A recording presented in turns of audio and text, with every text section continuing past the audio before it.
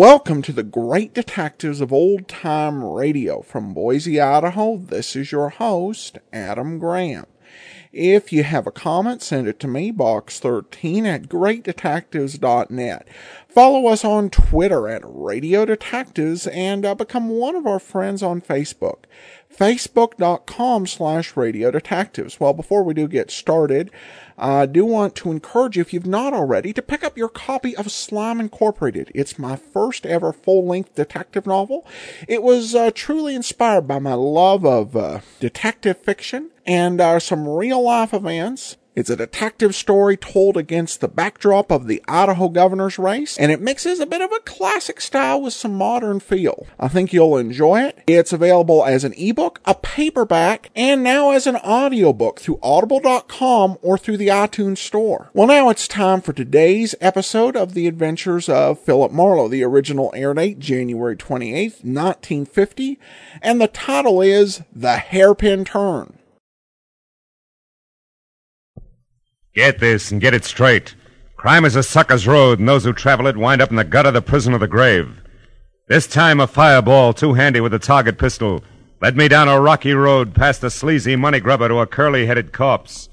And it might have gotten worse if I hadn't slowed down at the hairpin turn. It happened like this. From the pen of Raymond Chandler, outstanding author of crime fiction, comes his most famous character in The Adventures of Philip Marlowe.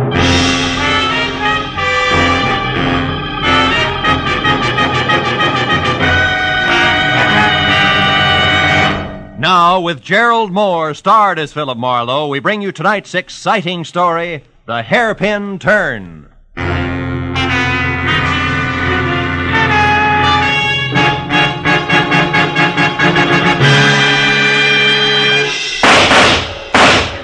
Hey, stop it. Put down that gun and listen to me. Stay back, Uncle Enoch.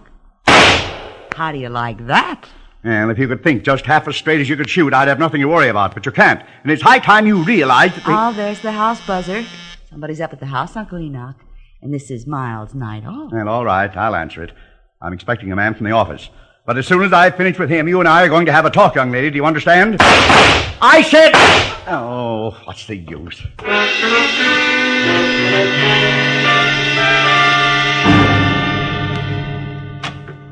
Yes? I'm Philip Marlowe to see Mr. Vanneman, Enoch Vanneman. I have an appointment. Oh, come in, Marlowe. I'm Enoch Vanneman. Oh. Glad you're here. Step this way, will you? We'll talk in the study. Okay, Mr. Vanneman, I thought... Those were pistol shots? Yeah, that's Kay, my niece. Sounds like a squad of Marines. Yeah, she's a champion pistol shot. She's converted one of the garages into a target range. Well, I seem to recall a city ordinance that says... I know all about that ordinance, Mr. Marlowe. Save your breath. Oh, just like that, huh? Precisely. Sit down, please. Thanks. Breaking a city ordinance is a perfect example of all the crackpot things that headstrong young fool insists on getting mixed up in. And you want me to get mixed up with the crackpot, huh? Yes, she has no more sense in her choice of male companions than she does in her hobbies. And she's a very rich girl. Now, look, if this is a bodyguarding assignment, Mr. Vanneman, I want to tell Kay you... has been going with a man named Cliff Lace, an unsavory type at least. Professional horse player, I think, and it was quite an affair. Was quite an affair? That's right. She threw Lace over for a new love recently. Fellow I've never met. She's serious, but refuses to tell me anything about him. So? So Cliff Lace doesn't like the idea because, from his standpoint, a very good thing has slipped through his fingers. Oh. He's going to do something about it, huh? And I don't know. But since about the time they broke up, a man's been snooping around the grounds here, Marlowe. Really? He's about 40, short, greasy looking. He has a flabby kind of face with fat lips and with a large black mole on the right side of his nose. Hey, I may know that character, Mr. Vanneman. I'll have to check to be sure. Marlowe, I want to know who he is and why he's been hanging around here. Also, I want to find out all there is to know about Kay's new man. Tell me, how old is Kay, Mr. Vanneman? She's 26. That's her picture there. Oh, yeah. Blonde fireball. Look, Mr. Vanneman, if she's 26, maybe her love life is none of your business. It is my business. I'm her guardian, and I'm very fond of her. But she's reckless, stubborn, and erratic. Yeah, well, money's great, but it'll never replace the old-fashioned parent. Well, it's also a big responsibility, you know. No, not firsthand, I don't. It leaves one open to every crooked scheme in the book. Here, look, Marlowe. I've written my personal phone number on this card. You can reach me there privately at any time. All right, Mr. Vanneman, I'll see what I can find out.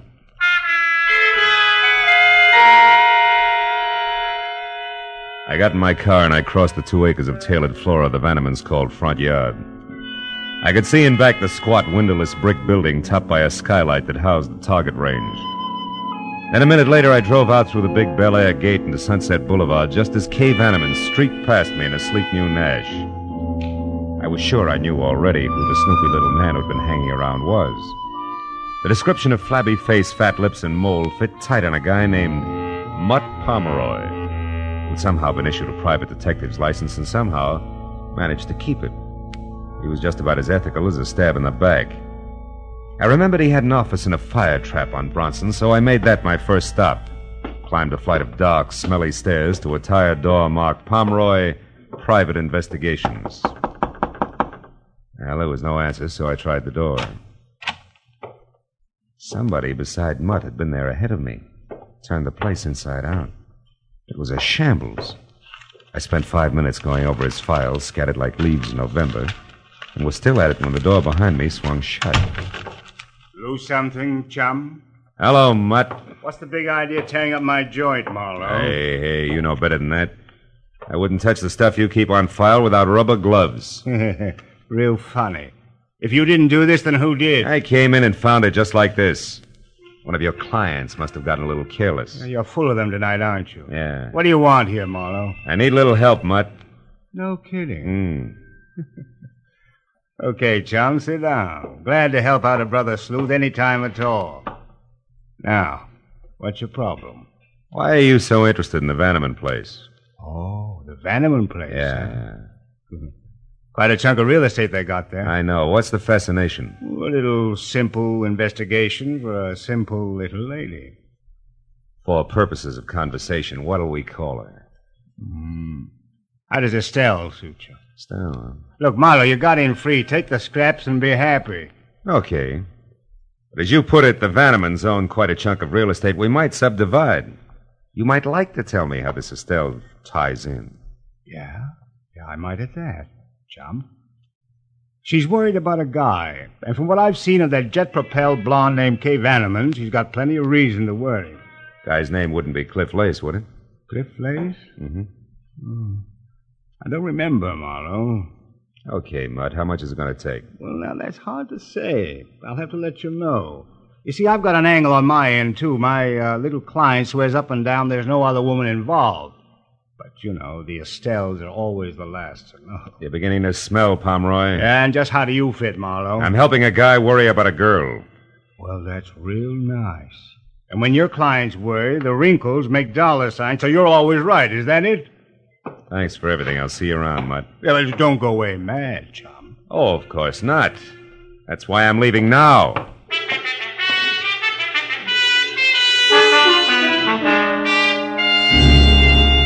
It took a friend at the phone company all of 10 minutes to locate Cliff Lace's address for me, which turned out to be a snug bachelor's nest bungalow style at the foot of the Hollywood Hills, numbered 4300 Cherimoya.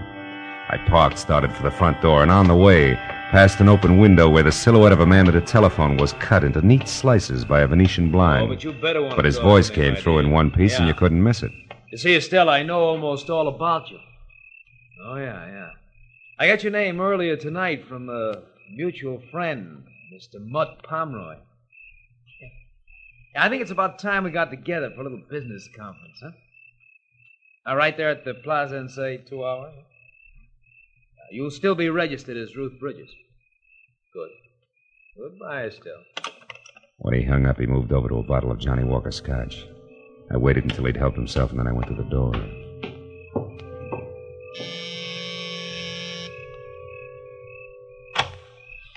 Yeah. My name's Marlowe, Mr. Lace. I'd like to talk to you. What about? Whatever it was you were looking for when you ransacked Mutt Pomeroy's office tonight. Do I come in? Yeah, of course. Thanks. But I'm afraid I don't know what you're talking about. Oh, come on. We both know that's a lie. Let's forget it and go on from there, huh? Just a minute. You a cop? No. But I'll call him at the drop of a hat. Make it easy on yourself. Shit. What's Mutt Pomeroy to you? Bag of worms. I want to know who he's working for.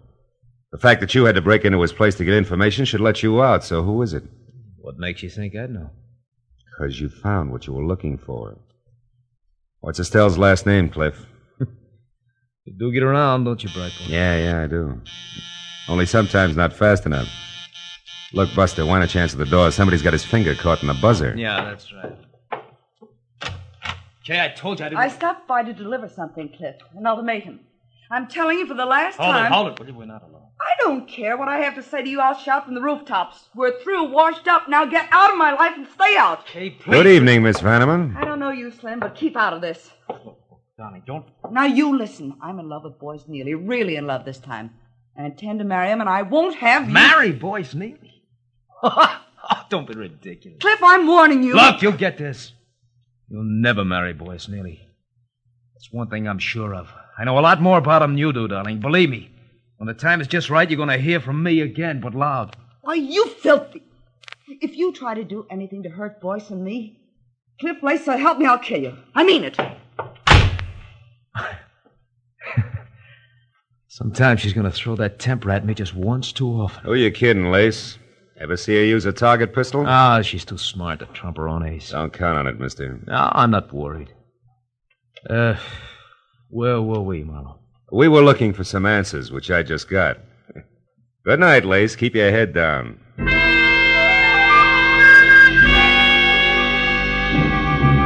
The way things were breaking, I was sure if I didn't get to the woman named Estelle before Lace did, I wasn't going to get anywhere.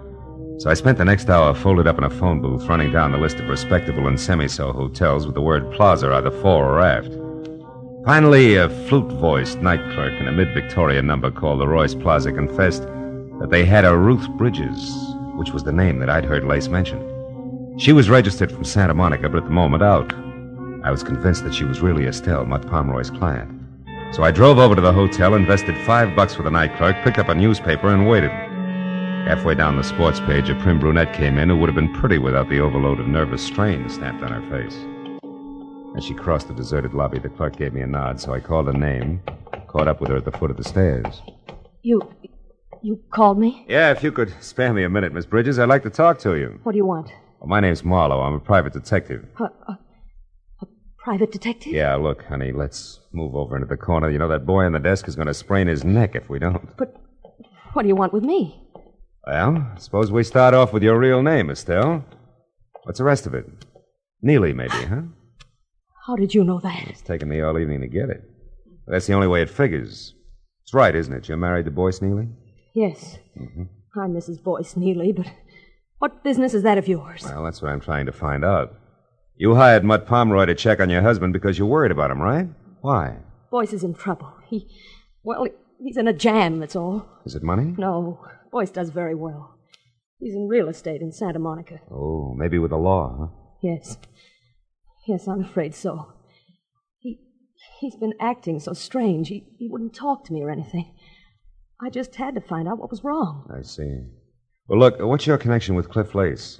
Why, I don't know any Cliff Lace. Oh, come on, baby. Take it a little easy and try again. Cliff Lace, I know you called him tonight, and he called you. All right. He wanted to talk to me about Boyce and some girl named Kay Vanneman, but he's crazy. I know he is. Boyce is not mixed up with another woman. He couldn't be. I hope I meet your husband soon, Mrs. Neely. I'd like to punch him in the nose. What do you mean? But Pomeroy was right. The Estelles are always the last to know. Look, do me a favor. Will you go up to your room, go to bed, and get some sleep? You're going to need it. All right. Thank you, Mr. Marlowe. Hey, Buster, where's the phone? Oh, right over there, sir. Good book? Mm-hmm. Huh? Oh, yeah, great. Chandler's new one, you know. Chandler. Where have I heard that name before?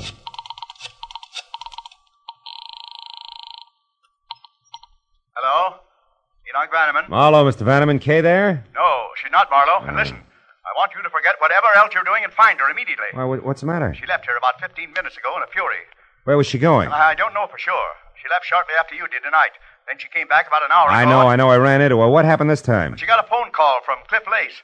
Something was said about him now being in the driver's seat, whatever that means. She was furious. That's not good, Vanneman. Believe me. Well, it's worse than you think. You've got to stop her.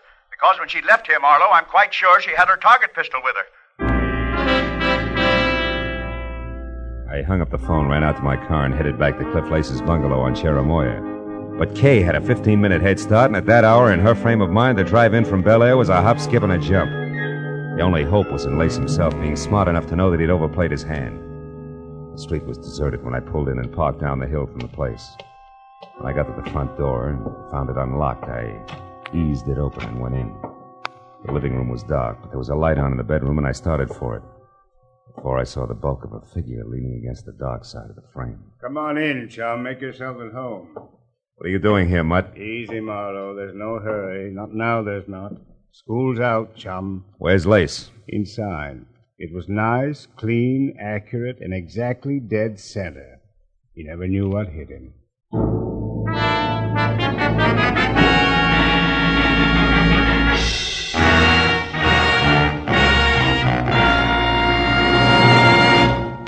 In just a moment, the second act of Philip Marlowe. But first, for a moment, let's look at the headlines on CBS's Entertain tomorrow night.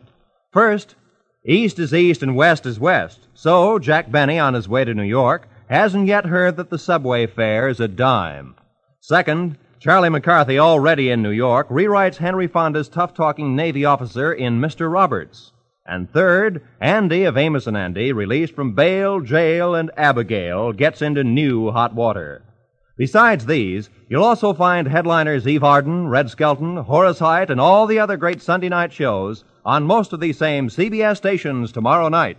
Now, with our star, Gerald Moore, we return to the second act of Philip Marlowe and tonight's story, The Hairpin Turn.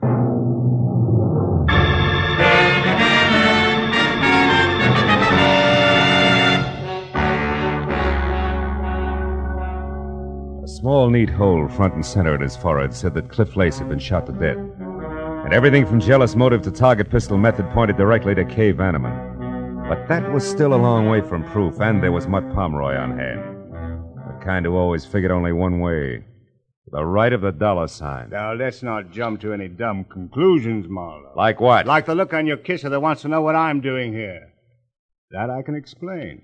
I got Cliff Lace's name from you, and a sawbuck to the right guy gave me a rundown on him, a sort of a character analysis, you might say. So I figured he was the guy who frisked my office to find out who I was working for. He must have tagged me out of the Vanneman place, followed me down to my joint, then turned everything inside out until he ran across something that added for him. something like the name Estelle Neely, maybe? You move fast, don't you, Marlowe? Yeah, when there isn't too much crowding. I've got most of it already, Pomeroy, so spill. Spill? I don't know what you mean, Marlowe. I mean that Estelle Neely hired you to find out why her husband was worried. You come up with an answer, all right. It was called Other Woman. So? Estelle didn't even suspect anything about another woman. And you didn't tell her what you found out because it was Kay Vanneman, a gal with $1 million, right or wrong. Suppose you're right, Marlowe. What are you getting at? A possibility that you could have done this. Kill Lace? Why? Because Lace was playing the same game that you are, chum, blackmail. Your motive was money, and so was his. Plus the fact that he didn't like Kay giving him his walking papers. So when he wouldn't come to terms with me, I killed him, is that it? Yeah, it could be. Can you prove otherwise? No, I can't. But other things can, Marlowe. Things, yeah. Like that lipstick-smeared cigarette in the ashtray behind you. It's not my brand. And I don't drop hairpins on the carpet when I kill. Do I go on? Or were you just trying it for size because you hate to think that a gorgeous item like young moneybags could be it? Right or wrong, Marlowe? You know, leveling with you, Pomeroy, takes the kind of talent that can cash a $7 bill at a bank. Who are you calling, Marlowe? The cops. It's the custom. Wait. Look, don't be a sap. What'll that get you? A killer, maybe. Yeah, and from there on a pat on the head, a well done from the law. Get smart, chum. Shielding a murderer is a lot healthier for the bank account than nailing one every time. Get your hand off the phone, Now, Pomeroy. Marlowe, listen. Get it off!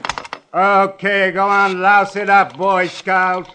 Who knows, maybe some bright day you might even run for alderman, Marlowe. Without your votes, I'm sure. Homicide, Sergeant Becker. Phil Marlowe, Sarge. There's a DOA waiting for you. 4300 Cherimoya. Name's Cliff Lace. Occupation questionable. He was shot. Any idea who did it, Marlowe? Yeah. Poor little rich girl named Kay Vanneman, or her sweetheart, one Mr. Boyce Neely. Who lives in Santa Monica? Yeah. Where's the fit? I don't know.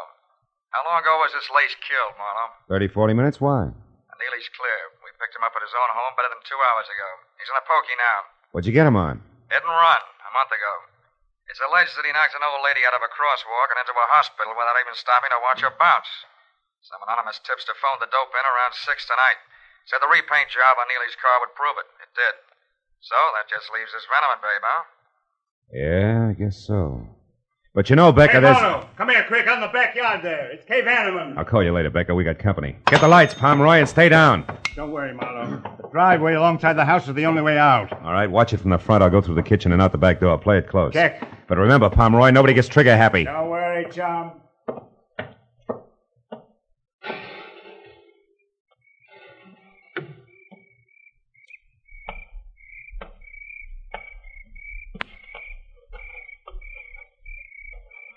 Kay! Come on, baby, you're cornered back there. Talk up. Who's that? Philip Marlowe, the guy you saw here with Cliff Lace earlier tonight. I'm also a private detective who's working for your uncle and trying to keep you out of trouble. Now, let's have the target pistol, baby. Come on, throw it in. I can't. I don't have one. Uncle Enoch says different. He told me you left the house with I it. told you I don't have one. All right, come on out. But slowly, hands high, no jokes. I always lose my sense of humor right after murder. After... Yeah. Lace was shot to death. Never mind the carefully arched eyebrows. You're in too deep, honey. You don't think I had anything to do with Cliff Lace getting killed, do you? Oh, no. It's all one great big coincidence, huh? Why don't you leave, Miss Vanneman? I said, why don't you leave? Well, how about it, Mr. Marlowe? Go ahead. I won't try to stop you. If you're guilty, you won't get very far. Well, all right. All right, Pomeroy, what's on your mind? A partnership, chum. Based on what, chum? Based on the fact that I saw you kill Cliff Lace. Fact? You what? Yeah. I saw you standing over the body with a smoking gun. Come on. You don't think you can really make that stick, do you? No, but it would keep you busy explaining for a while, long enough for me to wind up my business. Oh. Mm-hmm. Well, Marlowe, what'll it be? You and me as partners doing business with old Enoch Vanneman on behalf of the niece I'm sure he'll want to protect? Or me in business for myself? Well, which? It'll be partners, Pomeroy. Okay, chum. Let's get inside and clean up. The lady was kind of careless around the edges. Hey, the split. How far does it go? 50-50. Fair enough. Fair enough. After you, Phil. Now get that cigarette butt and the hairpin on the copper there. Then tell Sergeant Becker that you were jumping the gun about the Vanneman girl because you just found out that she was at home all night. I'll check the rest of it. Okay, Mutt. First the cigarette butt, then the hairpin. Hey. What is it, Marlowe? What's with the hairpin? Why'd you say... Marlowe, quick, get the light. Someone's out front. Don't shoot it. Maybe the law. In skirts? Look, get in that car over there. It's a babe, and 5 will get you 10 that she answers the name of Kay. Oh, that jerk's going to be a Lulu to protect. Yeah. Well, we better go in. Hey, the hairpin you dropped into your pocket, Marlowe. What's so special about it? Oh, nothing. It was just a hunch I had. Forget it. Marlowe, I want to see it. Okay. Here. Get a good look! Partner.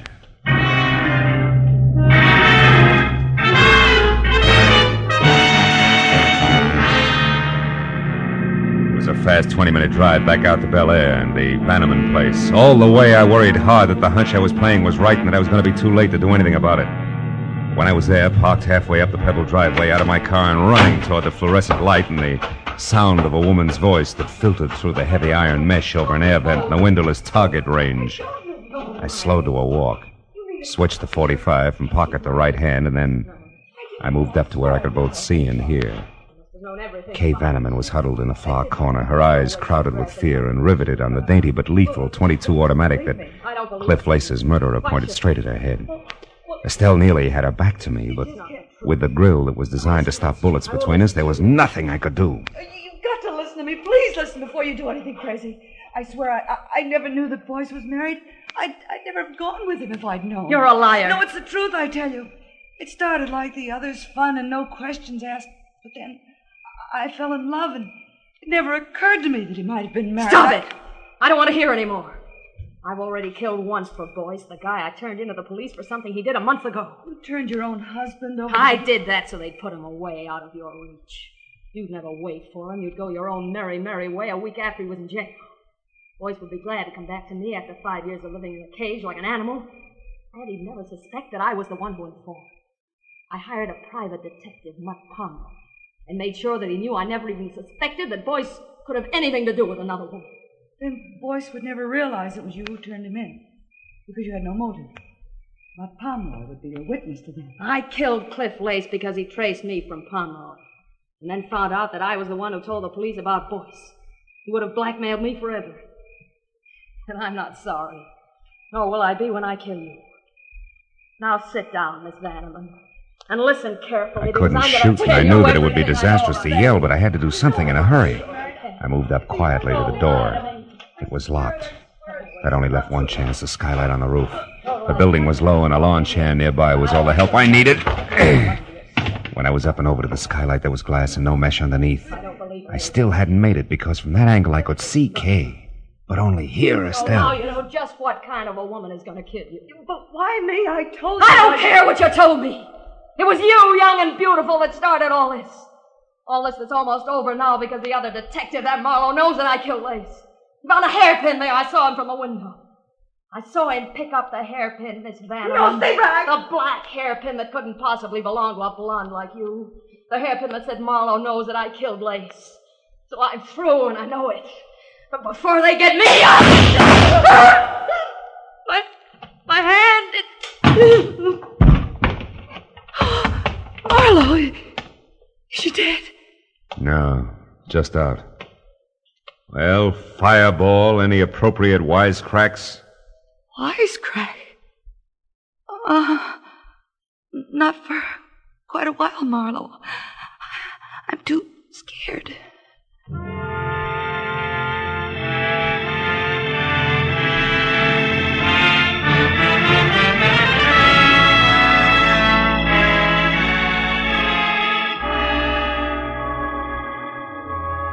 Well, it was the usual hour and a half of questions and answers with client, followed by the same questions and answers with police before I finally closed the door on Enoch Vanneman's marble halls and started down past the manicured shrubbery to where I'd left my car.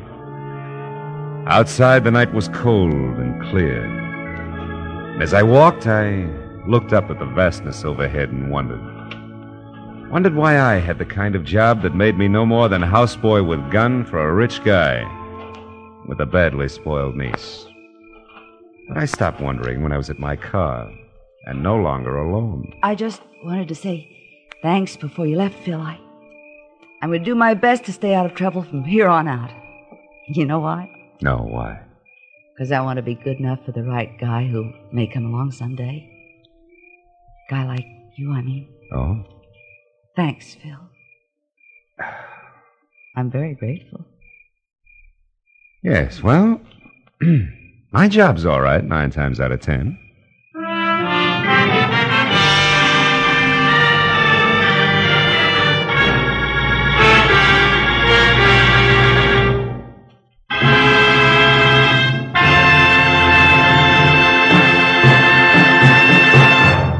The Adventures of Philip Marlowe, bringing you Raymond Chandler's most famous character, star Gerald Moore, are produced and directed by Norman MacDonald and are written for radio by Robert Mitchell and Gene Levitt.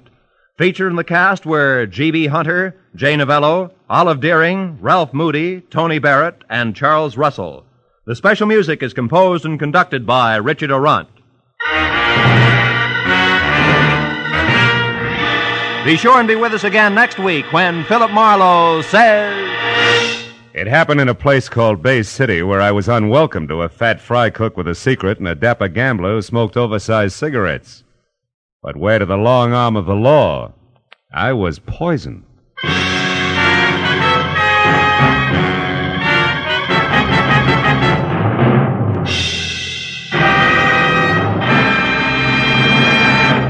Philip Marlowe has a new night, ladies and gentlemen, Tuesdays. Yes, starting February 7th, The Adventures of Philip Marlowe will be heard every Tuesday night at 9:30 Eastern Standard Time. Be sure and listen.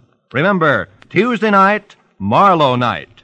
And 1 week from tonight, at this time, you'll find one of your favorite radio families, the Goldbergs. Yes, Molly, Jake, Sammy, Rosie, and all their friends are moving from Friday nights on CBS to Saturdays, starting next Saturday. This is Roy Rowan speaking.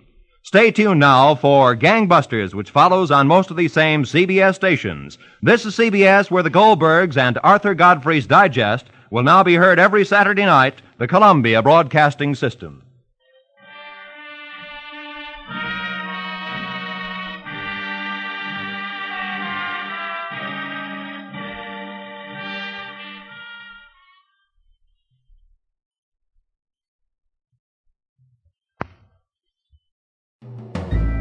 This is Andrea J. Graham, author of the Web Surfer series, and a Madam's Wife.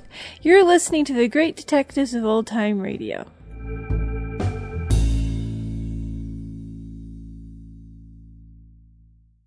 Welcome back. This was a memorable episode. In fact, so memorable because I actually thought that this was a script that was being redone when I saw the title and when I heard a bunch of elements. But then I remembered that this was not that sort of script at all, that this was the first time they'd done it. But I had heard this before, and I remembered back when I heard a few of the cues in there. I listened to this way back when Charles Russell was Johnny Dollar. I think it was early 2010. And Charles Russell appeared in this episode. This episode aired 2 weeks after his final turn as Johnny Dollar. And when I listened to this back in 2010, I couldn't find the role that he had played. But listening to it this time, it's obvious. Charles Russell played the sergeant, not the usual character played by Larry Dobkin, but this sergeant. So just a fill-in role. But there were some nice touches in this one. I liked Marlowe running into the crooked private investigator. I also love the Chandler, where have I heard that name? That was just so cute. The mystery was good. Although I thought it was kind of obvious listening to it again as to who the murderer was, if only for the fact that Marlowe paid her so little attention. But overall, a great episode, and that so many points of this episode stuck with me. Even more than 5 years after I first listened to it, I think indicates how good it was. Now, the Goldbergs, advertised after the show, is a pretty interesting series. It first began broadcasting over radio in 1929, and it was a slightly comedic soap opera covering the life of a typical poor Jewish family living in the Bronx. It would end up going to, there was a play version made, there was a movie in 1950, and it also appeared in television starting in 1949 until 1956. So it was a very key program. There are a few episodes of it. As with any radio soap, there's always a bit of a challenge in getting into it. There can be hundreds of episodes out there, and it can still be hard to follow a storyline. It's not quite one of my favorites. I listened to an episode, wasn't quite able to get into it, but certainly was a milestone in American radio history. And yet another sign of what I was mentioning going on at CBS, with so many great comedy powerhouses coming over to that network at this time in radio history. All right, well, listener comments and feedback. And this one, just a very simple one from Michael, who just says, Gerald Moore is the ace. Indeed is. All right, well, be sure and join us tomorrow for Nick Carter. And next Wednesday, be with us for another episode of The Adventures of Philip Marlowe. In the meantime, send your comments to box13@greatdetectives.net. Follow us on Twitter at Radio Detectives and become one of our friends on Facebook, facebook.com/Radio Detectives. From Boise, Idaho, this is your host, Adam Graham, signing off.